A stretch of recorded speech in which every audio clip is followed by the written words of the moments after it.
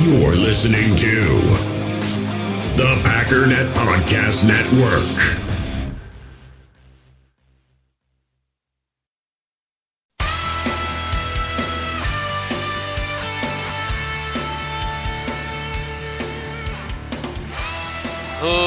Ladies and gentlemen, welcome once again to the Packernet Podcast. I am your host and resident panelist, as always, Ryan Schlip. Check us out online, packernet.com. Find me on Twitter, pack_data. So, first of all, yes, I took the day off yesterday. You didn't miss anything. If you didn't know that, that's because you're either not in the Facebook group, the Facebook page, following me on Twitter, any of that stuff. Because I put it in those places.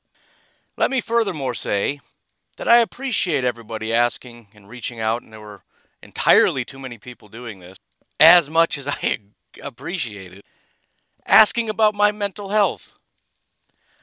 Look, thank you, but what in the world did I say that just set something off in your brain that said, this dude is not okay in the head? Even my wife, I put that message out, and then I played a video game for a while. I'm like, I'm just going to de-stress for a while, and it's only 10 minutes before I get super bored, because I just, when I hit 25 or whatever, it was just, my brain said, nope, we don't like games anymore, which sucks, because I want to like games. But anyways, that's a separate thing. It's like a separate part of my brain that won't shut off. The great thing about games is you're fully immersed, and the whole world disappears. Now it's like 10% of my brain gets immersed, and the other 90 is like, dude, you got a family. Aren't you like 50? Like, what are you doing? This is the lamest thing. Guess how many people with goals and dreams and aspirations that are actually accomplishing their goals and dreams are sitting around playing video games? Probably zero, which is maybe why you don't accomplish anything. That's the other part of my brain talking the whole time. And it's like, fine! I wanted 30 minutes! I'll just walk away. Mr. Motivational Speech won't shut his mouth, so we gotta go upstairs and do something. But anyways, I went upstairs after my 10 minutes of not fun video game experience, and immediately my wife says, what's wrong? I don't know. As far as I can recall, all I said was that I'm in a predicament because I would love to take a day off, but then we're not going to be at episode 1000 when the Super Bowl rolls around, and I can't do that, so I don't know what to do. My exact words are, I'm not feeling it, which is a phrase that is said 10 times a day by every single employee at my job. At some point during the day, it just comes up. Just not feeling it. Just means I really don't want to do anything else today. It doesn't mean anything. It just feels good to say it. Apparently, outside of my office, I'm not feeling it means I'm going to throw myself off a bridge or something. I don't understand. I don't know. So I'm sorry that I put you guys through that, and I'm sorry that I mistakenly was calling out for help. And again, I appreciate the support. I'm just sort of embarrassed by the fact that everybody's like, dude, just take a day. Everything's going to be okay, man. You're going to get through this. Like, through what, dude? I don't know. Again, I'm not picking on you. It's embarrassing that apparently I cried out for help on social media when that was not my intention. But we're good. We're good. It was my own fault. Let me explain what it is. See, I took a day off, so I'm going to get a little extra ranty. For those of you that don't like it, I'm sorry. That's what the Packernet Podcast is. It's probably why there's a hard wall that I'm struggling to get past in terms of numbers. But here we go. The weekends are hard. They should be a lot easier because I got more time. I can kind of relax. I can sleep in a little bit, get the brain kind of rested. The problem is if I don't have a hard limit, I'm going to make some coffee. I'm going to sit around. I'm going to sit on YouTube or TikTok or whatever, and I'm just going to sit around. And the longer I sit around, the more I just don't feel like doing anything. It's not helping me. It's doing the exact opposite. So after hours of sitting around just relaxing and enjoying my Saturday, I come down here and I'm staring at my computer like, dude, I don't want to work today. And believe it or not, this is work. I wish it wasn't. It kind of always has been to some degree. I mean, you get up at 3 o'clock in the morning. It's a job. It's a great job, and I want it to be my full-time job. Compared to real jobs, it's great. But it is work, and I didn't feel like working. And my brain just kind of turns into mush, and it starts getting lazy. You know, when you sleep in, you're not motivated. You got to have that alarm go off way too early and kind of zombify your way through the house, just stumbling and falling and tripping on stuff. Trying not to, it's kind of like a controlled fall down the stairs. Slam a bunch of coffee where you're kind of half like buzzed with energy and half still sleeping, and then there you go, Packernet Podcast. So today is sort of, I was drifting very quickly into that not feeling it territory, so I really I kind of just forced myself like you're putting, like, oh, I don't know exactly what to say. Should just put the headset on. We'll figure it out as we get going here. Get into that analysis paralysis thing where I'm looking at all the little details and nuance. Like, I need to figure this out and I gotta do.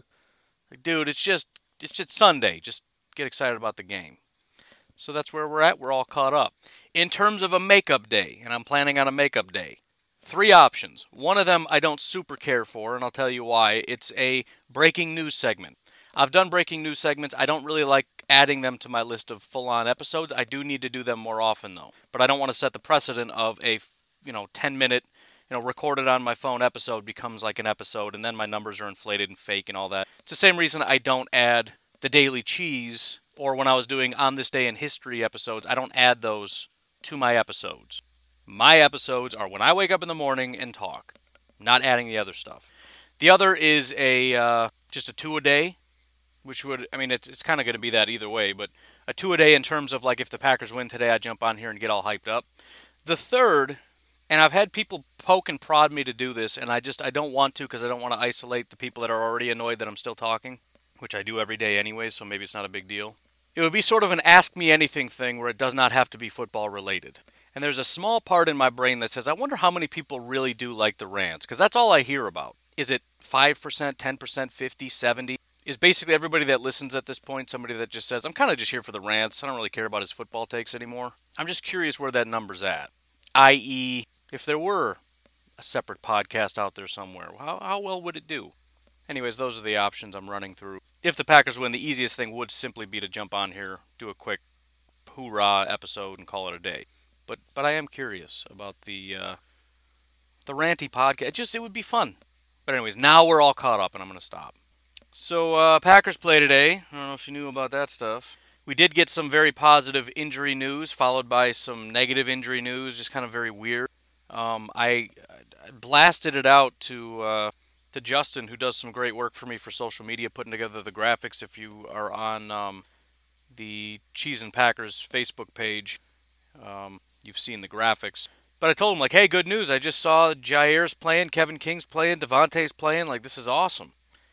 He was at work. He gets back from a long day at work. He puts a lot of work into creating this graphic of Jair and King there. And he shows it to me about 5 minutes after I see on social media that Kevin King has been added to the injury report and is questionable.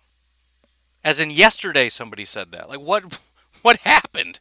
Playing rock, paper, scissors on the airplane ride a little too hard? So, just to clarify, Kevin King was on the injury report with a quadricep injury. He was full participant Wednesday, Thursday, and Friday. And then he was basically a full go. This was sent out by the Green Bay Packers yesterday at 2:02 p.m. J.K. Scott, with a personal matter, has been added to the injury report and is questionable for tomorrow's game against the Colts. Cornerback Kevin King, Achilles, remember, different part of the body, has also been added to the injury report and is questionable. The guy hurt his Achilles walking to the airplane. So he's probably not going to play. I don't know how you get an Achilles injury 24 hours before a football game and play. Maybe he'll be all right. I don't know. It's just baffling to me. It's really, really baffling to me. I'm being sarcastic as far as the plane thing. I don't know. Who knows how it happened? But as far as I know, practice is over, man. Yesterday was travel day. Maybe it was 2 days ago. I don't know. Either way, what are you doing? I don't know, maybe they're practicing in Indy and he got hurt. I don't remember that ever being a thing. Ever. Like, the final report is the final report. You got guys that are not playing, guys that are playing, and guys that are game time decisions. That's it. You don't have an additional injury report after the final injury report. I've never seen that before. I'm sure it's happened. I don't recall it ever happening. It's just crazy to me. He was good to go. He was all ready. So I don't know. So that was frustrating, and I felt bad that I told him to do something for me, and then I didn't bother to even share it anywhere because I didn't want to blast out information. Everyone's like, "Oh, he's not playing, stupid." So it's a great graphic, though. You should go over to Cheese and Packers, check it out. He did a great job with it. He even said in the message, "This is one of the best he's ever done," and I agree. And I can't share it. Thanks, Kevin. Thanks, Kev. Killing it, man. Anyways, again, we also don't have a kicker. We did bring on, what the heck is his name now? Drew Kaiser. I believe he was with the Chargers. I'm saying that because I want to sound smart before I look it up. Which, if I'm wrong, then I'm double stupid for not already knowing this before I start the podcast, and also for getting information wrong. He was. Boom. Scared me because it's listed a bunch of different things, and he's wearing a Bengals jersey. So that freaked me out. But he must have gone to the Bengals at some random point. Why is he wearing a Bengals jersey? I don't know. I don't know. But yes, 2016, 2017, 2018, he was with the Chargers. Apparently 2019 with the Bengals and never kicked a ball. I don't know. He's holding something. I don't know. But clearly not the same guy. You would much rather have J.K. Scott. I know he's not the most popular guy in the room, but J.K. Scott is a very good punter. Drew Kaiser is not. Just for example, this year, 4.48 hang time is his average. His career average is 4.47, so he's pretty consistent with that. Drew is a 4.23 this year. 4.19 is his career average. So that's very different. Somebody needs to come up with a better metric for punters because I don't like any of the like net yards again doesn't really work because it's how far you kicked it minus how far they returned it, which really the return part is not the punter's fault. I mean, it can be, and I've talked about this before, and it's probably not interesting on a game day, but it's very simple. All you need is a punter to assess in this situation, this is exactly where he needs to punt. And maybe PFF already does this, isn't how they come up with their grades, but it's sort of like when you create a target for a quarterback. Like if you throw it in this range, it's perfect. And this range is good, and this range it's mediocre, blah blah blah blah blah blah, right? So if you're, 60 yards out, and really it's just a matter of distance and hang time. In this situation, you want it to, like if you're close, you want it to hang in the air for a real long time and then come down inside the 10-yard line or whatever. Nothing about the return has to do with the punter. It's just a matter of this is your job, did you do it or not? And again, I don't know. So I mean, there's the long, right? How the longest punts. His was a 67 in 2018 was his longest. Then there's the most hang time or whatever.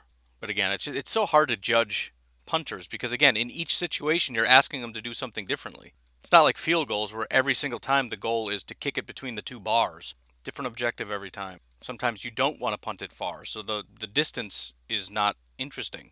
Sometimes you don't really want it to hang in the air super long, right? If you're punting from very far away, you don't want a lot of hang time because that's going to take away from how long it is. I don't know. Hard to gauge. But again, Drew is not the same guy. Just I guess if we're going to go off grades, which again, I don't know how they grade punters. Let's just assume it's the way that I described. Drew is a 50s and 60s guy. J.K. Scott is a 70s guy. So, but hey, we got a guy that can kick a ball, right? And punting is just kind of all I want is for you to not be horrible at it. And so hopefully he won't be horrible at it. He's better than probably everybody else we have on the team, so we'll give him that much. Let's put it this way. Worst case scenario, he's terrible, and it helps us appreciate J.K. Scott. So there you go. Otherwise, Devontae Adams, full go, which is exciting. Montravius is probably not going to play, which shouldn't matter, but he is kind of stepping up, which is nice. Maybe the biggest of the day, Jair is playing. Again, he's just been absolutely locked down, which is massively important. David Bakhtiari's playing, which is massively important, although the pass rush for the Colts isn't that great. We'll get to that. Tyler Ervin is out again, which kind of stinks. Kadar is questionable. Kevin King, again, it says he's good to go, but that's dated because they don't update beyond the final update. Alan Lazard is questionable. It does sound like he is not going to play. Again, my assumption was they activated him because this is the first week they actually thought he had a shot, but it's clearly not coming along as quickly as they thought, so they're going to probably hold him out. Again, they might be playing games, but again, they didn't do that with Devontae or anybody else, It must be highly frowned upon to do something like that because coaches don't really do that as much as you would expect. Just flat out lie. Just give random information. Like, I don't know, this guy's... I don't think... You can't lie about the actual injuries, but if somebody's questionable, which I'm guessing you can probably flub pretty much every one of these guys being questionable. I guarantee you Devontae still has pain. So, it doesn't happen all that often. Mercedes, good to go. Will Redmond is questionable. JK's not going to be there. Vernon Scott's good to go. Darius Shepard and Equanimous are both questionable. Tanyan, Turner, and Wagner, all good to go. On the Colts side, magically everybody's fine. Trey Burton didn't practice on Wednesday. He's fine. There are some questionables. Jack Doyle did not practice, but he's questionable. Justin Houston didn't practice on Wednesday. He's good to go. Kenny Moore didn't practice. He's good to go. Carl Willis didn't practice. He's good to go. You had a bunch more that didn't practice on Thursday, like Taekwon Lewis, Al-Qaedin Muhammad, Grover Stewart, and Noah tag, blah, blah, blah, who cares? Good to go. Then a bunch didn't practice on Friday. This must just be how the Colts do it. Like, you just give guys rest days or something, then it keeps them healthy, because I would have assumed this is a nightmare.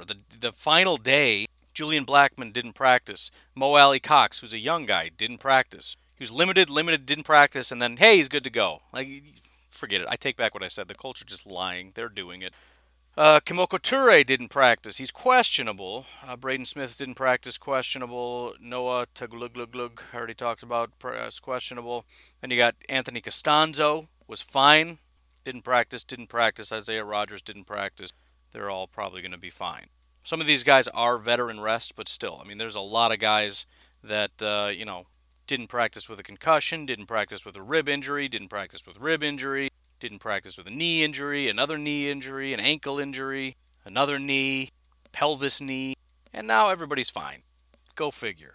But anyways, so the Packers are going to be on the road. One of the things that is kind of, I don't know, it's a weird thing to say, because usually what you want is the Packers in cold weather at Lambeau Field. That's the ideal situation. But you still want that. But if you had to be away, and we do, you definitely want it to be a dome. So I'm just looking at some stuff here. For example, and I feel like this has to be wrong, but so I'm looking at the last 3 seasons at home, obviously outdoors. I've got the Packers at 16-4. Of those, 3 of them came on very cold days. Let's say when you get down to about freezing. I say about freezing because 2 of the losses came with an average temperature of 34 degrees. But it was against Arizona in 2018, against Minnesota this year, 34 degrees, against Detroit in 2018 when we lost 31-0. Obviously, 2 of those games are pretty unique, but I mean, if you don't want to include it, then fine, the Packers basically always win. The only other loss that came in somewhat warm weather was 2019 against Philadelphia. It was 60 degrees. Now, the only reason I'm bringing any of this up is because if you would just eliminate that and say, okay, let's look at away, though. Away, outdoors, the Packers are 5-8. They beat the Giants in 2019, the 49ers in 2020, the Chiefs in 2019, the Bears in 2019, the Jets in 2018. They lost to the Rams, the Seahawks, the Bears, the Redskins, the Patriots, the Chargers, the Buccaneers, and the 49ers. Now, if we look at away in a dome, in that same stretch, remember, away outside, the Packers, not very good. Away in a dome, the Packers are 4-2. If we add in retractable roofs, because basically that means either it's outdoors in great weather or the roof is closed, the Packers are 2-0. So we're talking 6-2 when the Packers play away indoors. So at home is great, away indoors is great, outdoors away, no so bueno.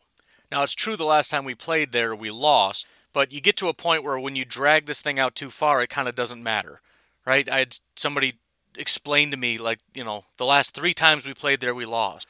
Well, 2 times ago, wasn't even in the same stadium. It was in the 90s, and it was Brett Favre and Antonio Freeman. So I don't think that has much of a bearing on this team. So the bottom line is, it's a good thing that they're inside in a dome. So that's number one. I mean, we know that there have been issues with adverse conditions, and we've talked about how the offense, it needs to be in a rhythm and blah, blah, blah. And so the more things that we can take away from the equation of removing a rhythm, the better.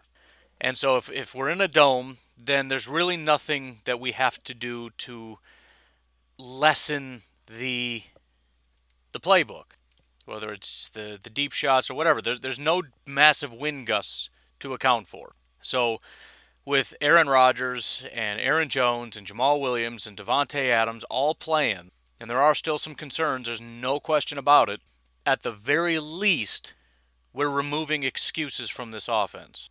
I don't want to hear about cold and windy and rainy and snowy and nonsense. You've got all your tools at your disposal. Now, I want to bring up another point that I found somewhat surprising. And again, I understand this is a very good defense.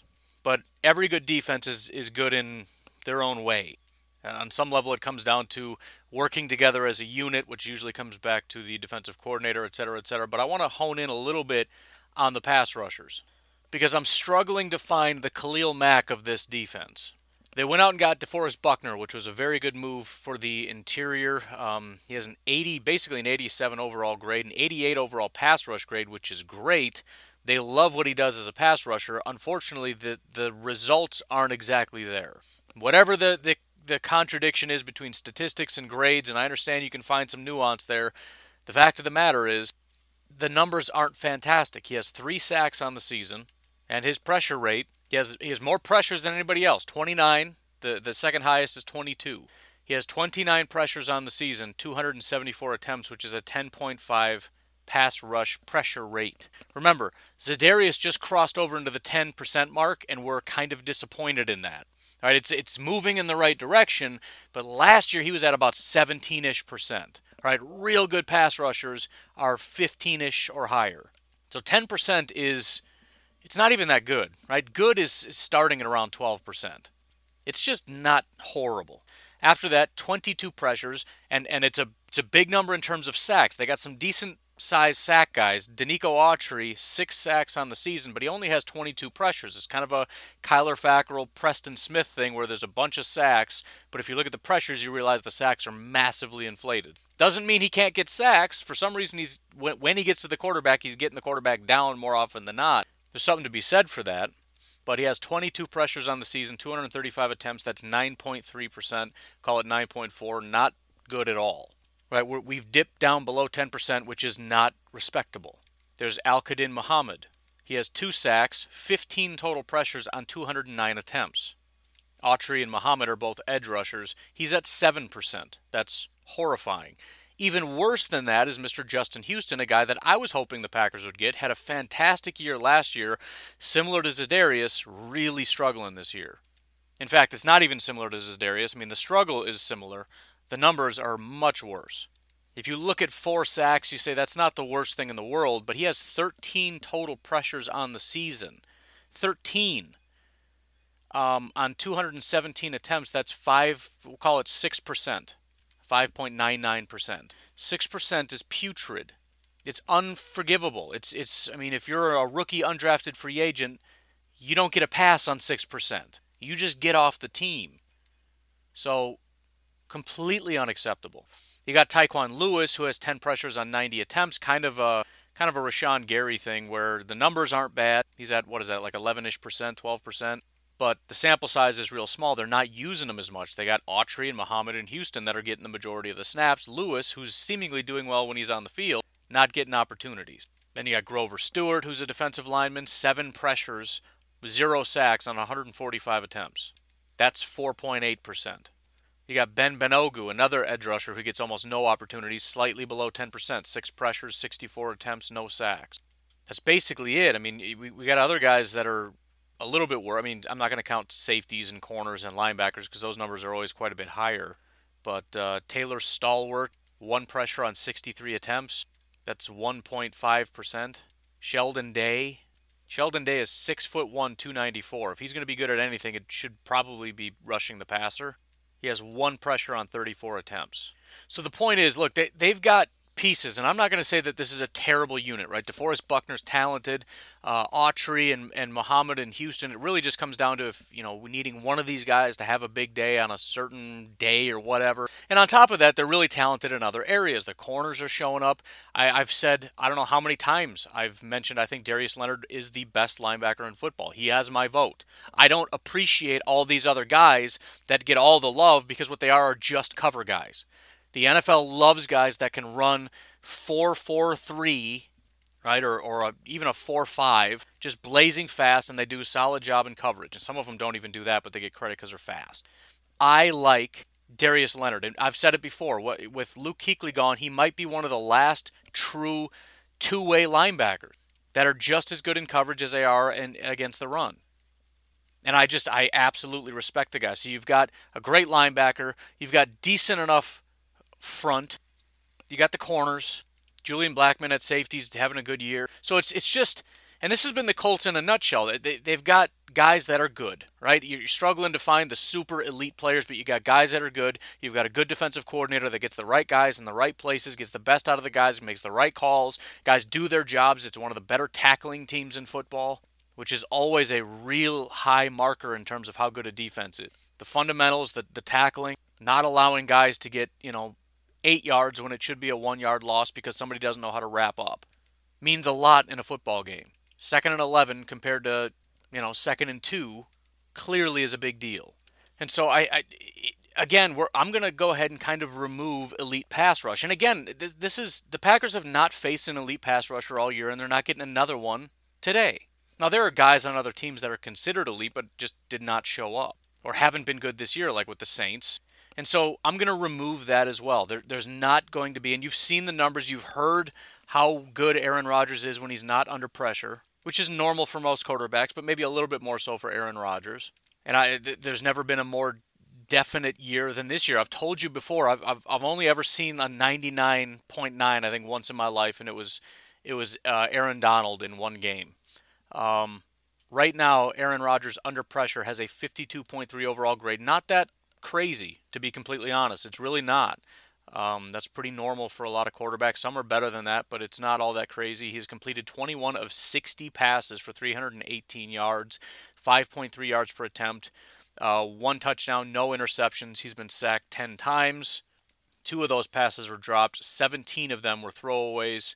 53.5 overall completion percentage. However, when he's not under pressure, his grade is a 97.5. PFF is looking at Aaron Rodgers right now and saying basically when he's not under pressure, he's perfect. Pressure's a big deal. It's a very, very, very big deal. Always and forever, but especially this year's version of Aaron Rodgers. And I lied, the 53.5 isn't his passer rating, it's his adjusted completion percentage. His adjusted completion percentage, which is completions minus drops and throwaways, is an 83.7. He's completing 83.7% of his passes are on target. 192 of 254 attempts. That's not the adjusted version. That doesn't include the 3 bats, 13 drops, and 5 throwaways. Why are there throwaways when there's no pressure? That's baffling. Anyways, 2,260 yards, 8.9 yards per attempt, 25 touchdowns, 3 interceptions. No pressure is a big deal. So really what it comes down to is we can look at it and say, okay, so wind and weather, not going to be a factor. Pressure, I'm not going to say it's not going to be a factor, but if the offensive line doesn't completely lay an egg, they should be able to be up to the task, especially since this is a healthy offensive line. They struggle in their ability to run the ball, but they've been pretty solid as pass blockers. So we've got a nearly perfect Aaron Rodgers with no excuses based on wind and weather. Very little pass rush. The only real thing comes down to, can we get guys open? That's going to come down to Devontae Adams and especially Matt LaFleur finding somebody else. And I'll be honest, I have not seen that level of creativity in terms of using our running backs in the passing game as recently. And I understand that guys have been injured. Last week they were not. I don't remember seeing a whole lot of Aaron Rodgers getting split out with Jamal in the backfield or vice versa. That kind of stuff has been lethal, and it was especially lethal early on in the season when you've got deep passes to our linebacker, and you say, well, you're not going to be able to do that to Darius Leonard. Well, who said he's going to be matched up with Darius Leonard? You sure Darius isn't playing zone? You sure he's not manned up against Tanyan or Mercedes? How do you know? How do you know it's man coverage, especially if it's a 2-back set? And maybe you split Jamal out, you take Darius Leonard and he goes and you put him in the slot, then you run a screen to the other running back out of the other side. Right? That all I'm talking about, forget the specifics, I'm just talking about creativity. They have one linebacker that is incredibly, incredibly impressive, but if you've got an elite quarterback with plenty of time, no wind and weather conditions, the best wide receiver in football with an incredible ability to get open, and pretty healthy across the board, I like the Packers' offensive chances. And I know I haven't really mentioned the defense very much, but I'm not as worried about the Colts' offense. Obviously, if they just tear up our defense, that's going to be somewhat problematic. But this team is going to live or die based on whether or not the offense can overcome this Colts defense. Are they going to be able to get into a rhythm and drive down the field and make plays and score points or not? If they can, I think the Packers win. If they can't, they lose. Something else I'd like to point out, I mentioned the corners are doing a pretty decent job, and that's the reality of the situation, specifically in regard to one corner. He has a 78.6 overall coverage grade, 18 receptions on 42 targets, only 300 yards given up all season. He did give up 2 touchdowns, but has 2 interceptions and 7 pass breakups. He's a veteran. They picked him up as a free agent. This is the best year of his entire career, according to his stats and grade. Do you have a guess as to who this individual is? His name is Xavier Rhodes. Does that name sound familiar to you? Do you recall how many times we licked our chops specifically because of a guy named Xavier Rhodes when we played the Minnesota Vikings? Now, I'm not saying he's not having a good year. I'm not saying he's not going to be a decent challenge. But Xavier Rhodes is going to be lined up across from Davante Adams. Davante Adams feasts on Xavier Rhodes. So that is their one real solid corner. And I think I'm going to stop there before I get into more of the specifics in terms of how this all plays out, because it's all downhill from there after Xavier Rhodes. Because again, as I said, they've got some pieces, but they're not perfect. And it's really just a matter of they're decent at every level. They've got at least a guy at every level. And they're a disciplined defense, and that translates usually compared to other defenses that have a lot of really bad days, like the Packers. They have good days, they have bad days, but you stack up the bad days, and it starts to look overall like this defense is kind of trash. And you don't do that as much for the Colts. So why don't we take a break here real quick? I want to go over a couple other specifics, kind of going through the roster real quick. It's usually in reverse of how I normally do it, but just to give kind of an overview of the individual pieces and what we're going up against, and then we'll call it a day. So the book is in. Over at mybookie.ag right now, the Green Bay Packers have gone from 2.5-point underdog to 1.5-point underdogs. Now just 1-point underdogs. Obviously, we're drifting closer and closer to Vegas, viewing this as a coin toss. And it's moving in the direction of the Green Bay Packers. I'm guessing a lot of this has to do with health. So basically, Vegas is looking at this and saying, at full strength, in Indy, it's a toss-up. And I think generally, although this has been somewhat debunked, you usually, if it's an even team, you give 3 points to the home team, generally, I think. Again, I think that's somewhat debunked, but let's just say, because it's my show and I do what I want, the Packers are seen as the better team by Vegas. Either way, if you want to get in on the action, make sure you head over to mybookie.ag. You can bet on literally, it's not really literally, but a lot of stuff. Not only can you come over here right now, and you better hurry up to bet on these games in terms of the spread, the money line, the total. They've got live in-game betting as well as a full casino platform. Make the right play and sign up today at MyBookie. When you do so, use promo code OVERTIME to get your deposit matched halfway, all the way up to $1,000. The terms are simple. You put in $200, they'll match you another $100 in your account. If you're already planning on betting this season, this is free betting money. It's a winning season at MyBookie, so come join in on the fun and win some cash while you're at it.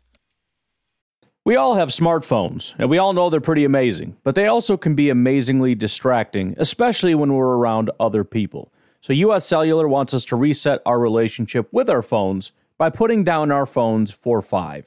That's right, a company that sells phones wants us to put down our phones. And to see what we find, learn more at uscellular.com/built-for-us. Passion, drive, and patience. The formula for winning championships is also what keeps your ride or die alive. eBay Motors has everything you need to maintain your vehicle and level it up to peak performance. Superchargers, roof racks, exhaust kits, LED headlights, and more. Whether you're into speed, power, or style, eBay Motors has you covered. With over 122 million parts for your number one ride or die, you'll always find exactly what you're looking for. And with eBay Guaranteed Fit, your part is guaranteed to fit your ride every time or your money back. Because with eBay Motors, you're burning rubber, not cash. With the parts you need at the prices you want, it's easy to make your car the MVP and bring home huge wins. Keep your ride or die alive at ebaymotors.com. Eligible items only, exclusions apply. In the hobby, it's not easy being a fan of ripping packs or repacks. We get all hyped up thinking we're going to get some high-value Jordan Love card, but with zero transparency on available cards and hit rates, it's all just a shot in the dark. Until now, introducing slab packs from arenaclub.com, the only repack that provides real value, a complete view on all possible cards, and clear hit rates for each one. Now when I buy slab packs on Arena Club, it finally feels like I know what I'm getting. And honestly, the best thing for me and my son is the fact that we're kind of novices into this. When I walk into a card shop with my son, and a card says it costs $40, kind of just taking his word for it that that's a good value. So I appreciate the transparency on grading, as well as just getting excited about seeing what you could potentially get. Right now, you can get 10% off your first purchase by going to arenaclub.com/packdaddy. Wow, that's crazy offer. 10% off a $400 slab pack. That's $40 right there. Anyways, that's arenaclub.com/packdaddy for 10% off your first purchase. All right, so let's take a moment to look at this. We talked about Xavier Rhodes, and again, I don't want to downplay it. It's entirely possible that this is an entirely different Xavier Rhodes. The Colts are getting something better out of him than what we used to see. But at the end of the day, Davante Adams is ultimately very familiar with Xavier Rhodes, and as good of a season as Xavier might be having, Davante Adams is having that much better of a season. Again, graded out as the number 1 wide receiver in football, along with Bakhtiari being the number 5 tackle, Lindsley being the number 1 center, and Rodgers being the number 1 quarterback. But again, we'll leave that alone. After Xavier Rhodes, they've got a couple guys. On the other side, primarily, they're using a guy by the name of Rock Ya-Sin. He's been terrible. He's currently graded out 108th out of 119.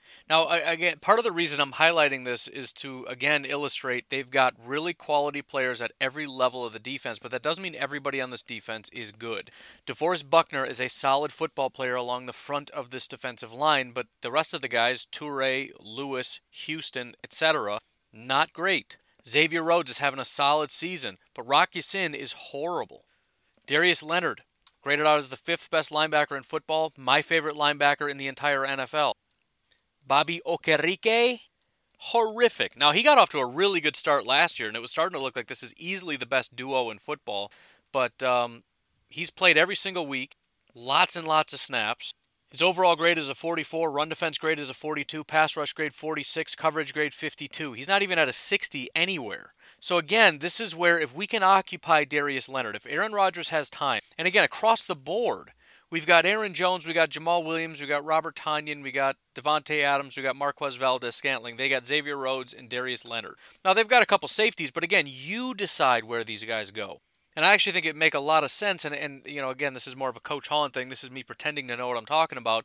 But if I've got Darius Leonard in the middle of the field, I'm tempted to split a lot of guys out just because I want to know what they're doing. I want to know specifically, forget what they're doing. I want to know what Darius Leonard is doing. And maybe if you put a guy in motion, you see him move around, you can kind of ascertain man or not. But I'm still curious. I want to know what Darius Leonard is doing. So I'm going to take Jones, I'm going to move him. I want to see if Leonard moved. I can put him right back where he was. I'm just curious. Is this man coverage? Are you man-to-man with my guy? If you're not, that'd be real good to know. If I take Aaron Jones and I split him out and Darius Leonard is just sitting there, he's either manned up on my tight end or he's playing zone. Great news. Now we don't have to worry about Darius Leonard covering my guy.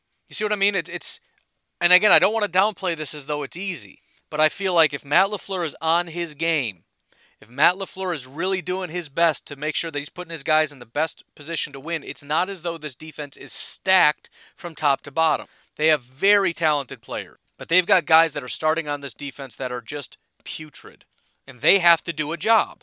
And there are going to be times when we've got guys like MVS, like Robert Tonyan, like Mercedes Lewis, like Aaron Jones, like Jamal Williams, Lazard if he's playing, probably not. I don't know who else is going to be out there if Shepard and EQ are not the guys. Whoever the third wide receiver is, there's going to be points in time where they're going to be matched up against guys that are not good at football and they just have to win.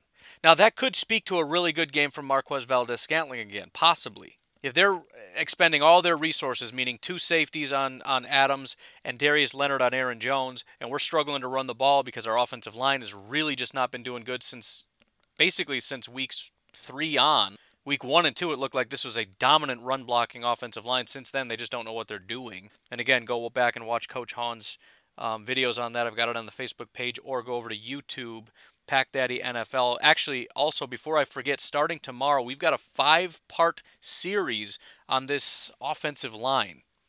It is a 5-part Packer pass protection series from Coach Hahn. It's going to run Monday through Friday. So I'm extremely excited about that, and as always, I hope we can do this every week forever. If we can do a 5-part series Monday through Friday on a different topic, man, I tell you what. But very excited about that. Look to that. I don't know exactly what time. Usually I like to schedule it around 3-ish. Just looking at the analytics and whatnot, there's obviously a certain period of time in which the numbers spike. Obviously that's going to correlate somewhat to people starting to get home. I don't want it to be too late because then it's, whatever. That's for me to figure out. But plan on early to mid-afternoon Central Time, somewhere between 2 o'clock and 5 o'clock probably. That's just when it's going to premiere, which means you can watch it technically live, which is kind of a weird thing where it's live recorded. but it's still going to be there. I mean, once it's done, you'll still be able to watch it. It's just kind of cool to be able to get in there live. There's like a live chat with everybody that's in there, so I'm going to try to build that up a little bit. But anyways, back to what we were talking about. I'll be honest, I don't have a lot of faith in our ability to run the ball. If we can do that, I think we win. And from that standpoint, I think it would be great to get out to an early start. And as Coach was talking about in his videos, and as just I've been talking about it, everybody that's been watching, Matt LaFleur needs to go back to the drawing board and say, listen, we are going to drill this. We are going to drill over and over and over because it is absolutely absurd for us to be the style of offense that we are. For me, wanting to run the offense the way that I do, and you guys can't do basic things in terms of run blocking, in terms of inside and outside zone, very basic things that you should have learned in high school. Clearly, Coach Hahn is a high school coach who's, spotting these things. These are things you are taught in high school, things that were drilled in college, things that, some of these guys are multi-year veterans in the NFL. In fact, all of them, with the exception of Elton Jenkins, are. This should be, in your sleep, you can recite your assignments. We're going to drill this over and over and over. And nothing would make me more excited than to expect them to come out and throw, and they smash this down their throat. Again, Buckner, Leonard, the safeties.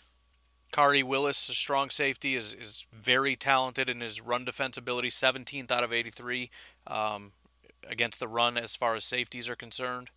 Julian Blackman, more of their free safety type, but he is just a dominant run defender. So it's not going to be easy, and that's why I don't have super high hopes, but let's just drill it anyways. We're going to go back to the drawing board. We're going to practice because we know what they can do. We saw this team dominate on the ground. We've seen it in the past under Mike McCarthy with Aaron Jones, for crying out loud. I know this team can do it.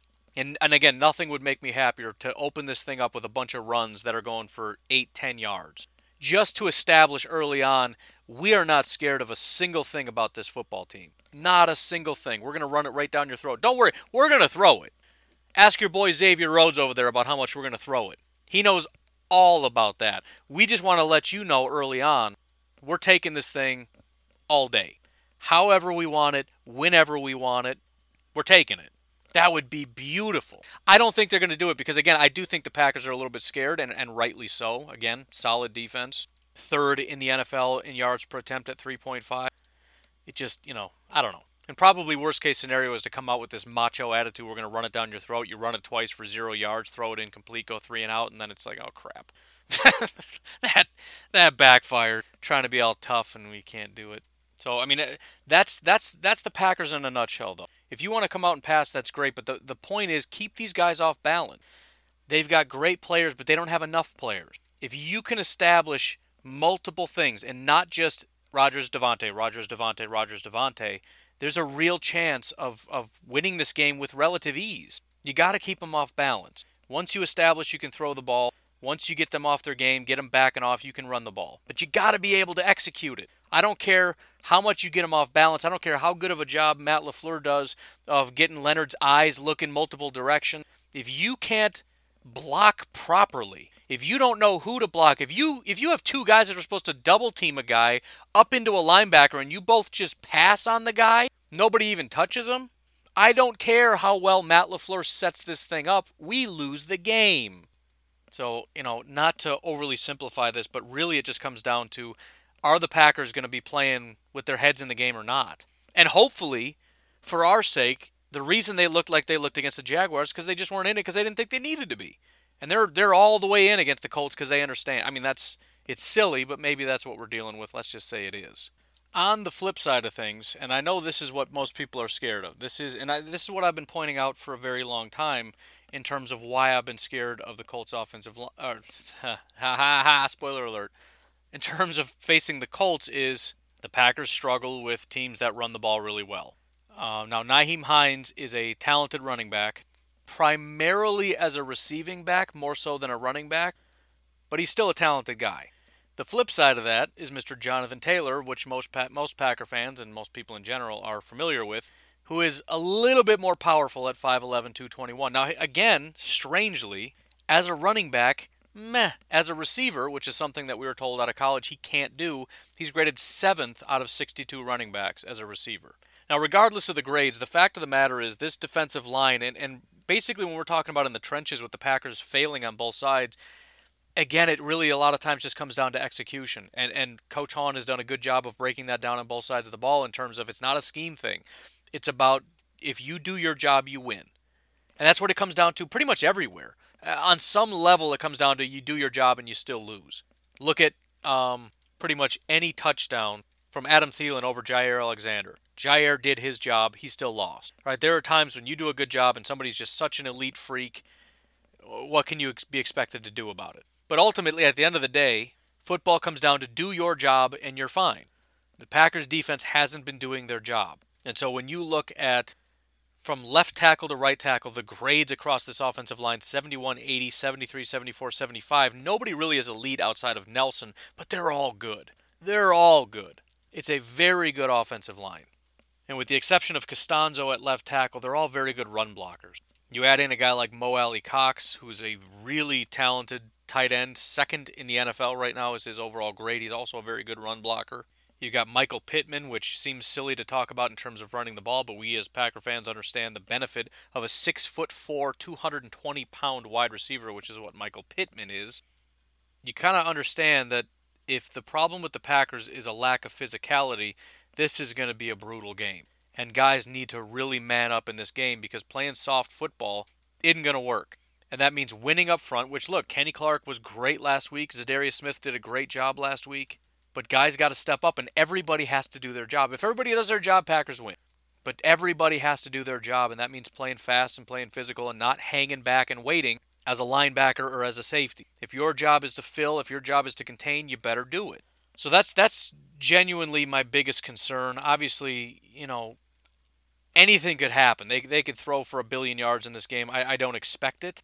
The wide receivers are pretty mediocre. I know Michael Pittman, there's a lot of love for him and what he's done. But we're looking at a guy that right now is 89th out of 118. He's young. He's brand spanking new. I'm not calling him trash. He's 6'4", 220 pounds on an offense that has a new quarterback and, whatever. But this is not Julio Jones. T.Y. Hilton is on the other side. This is not the same T.Y. Hilton of old. Not to say he can't be this week, but against Jair, I'd be a little surprised if this is his best week. So again, the bigger issue, and it is an issue, is that if the Packers are going to play their game, that also goes to the defense.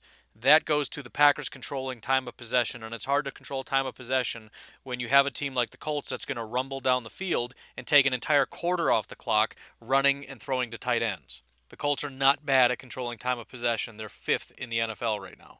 The Packers are 3rd. So expect this to be a very slow game where teams try to hold on to the ball and play keep away as best as possible. So, anyways, I don't know what else I have really to say about it. Obviously, we know this is going to be a tough game.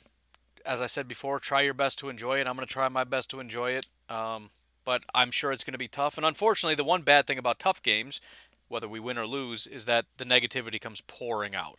The only time Packer fans are happy is when we take a lead, maintain a lead, grow a lead, and win the game.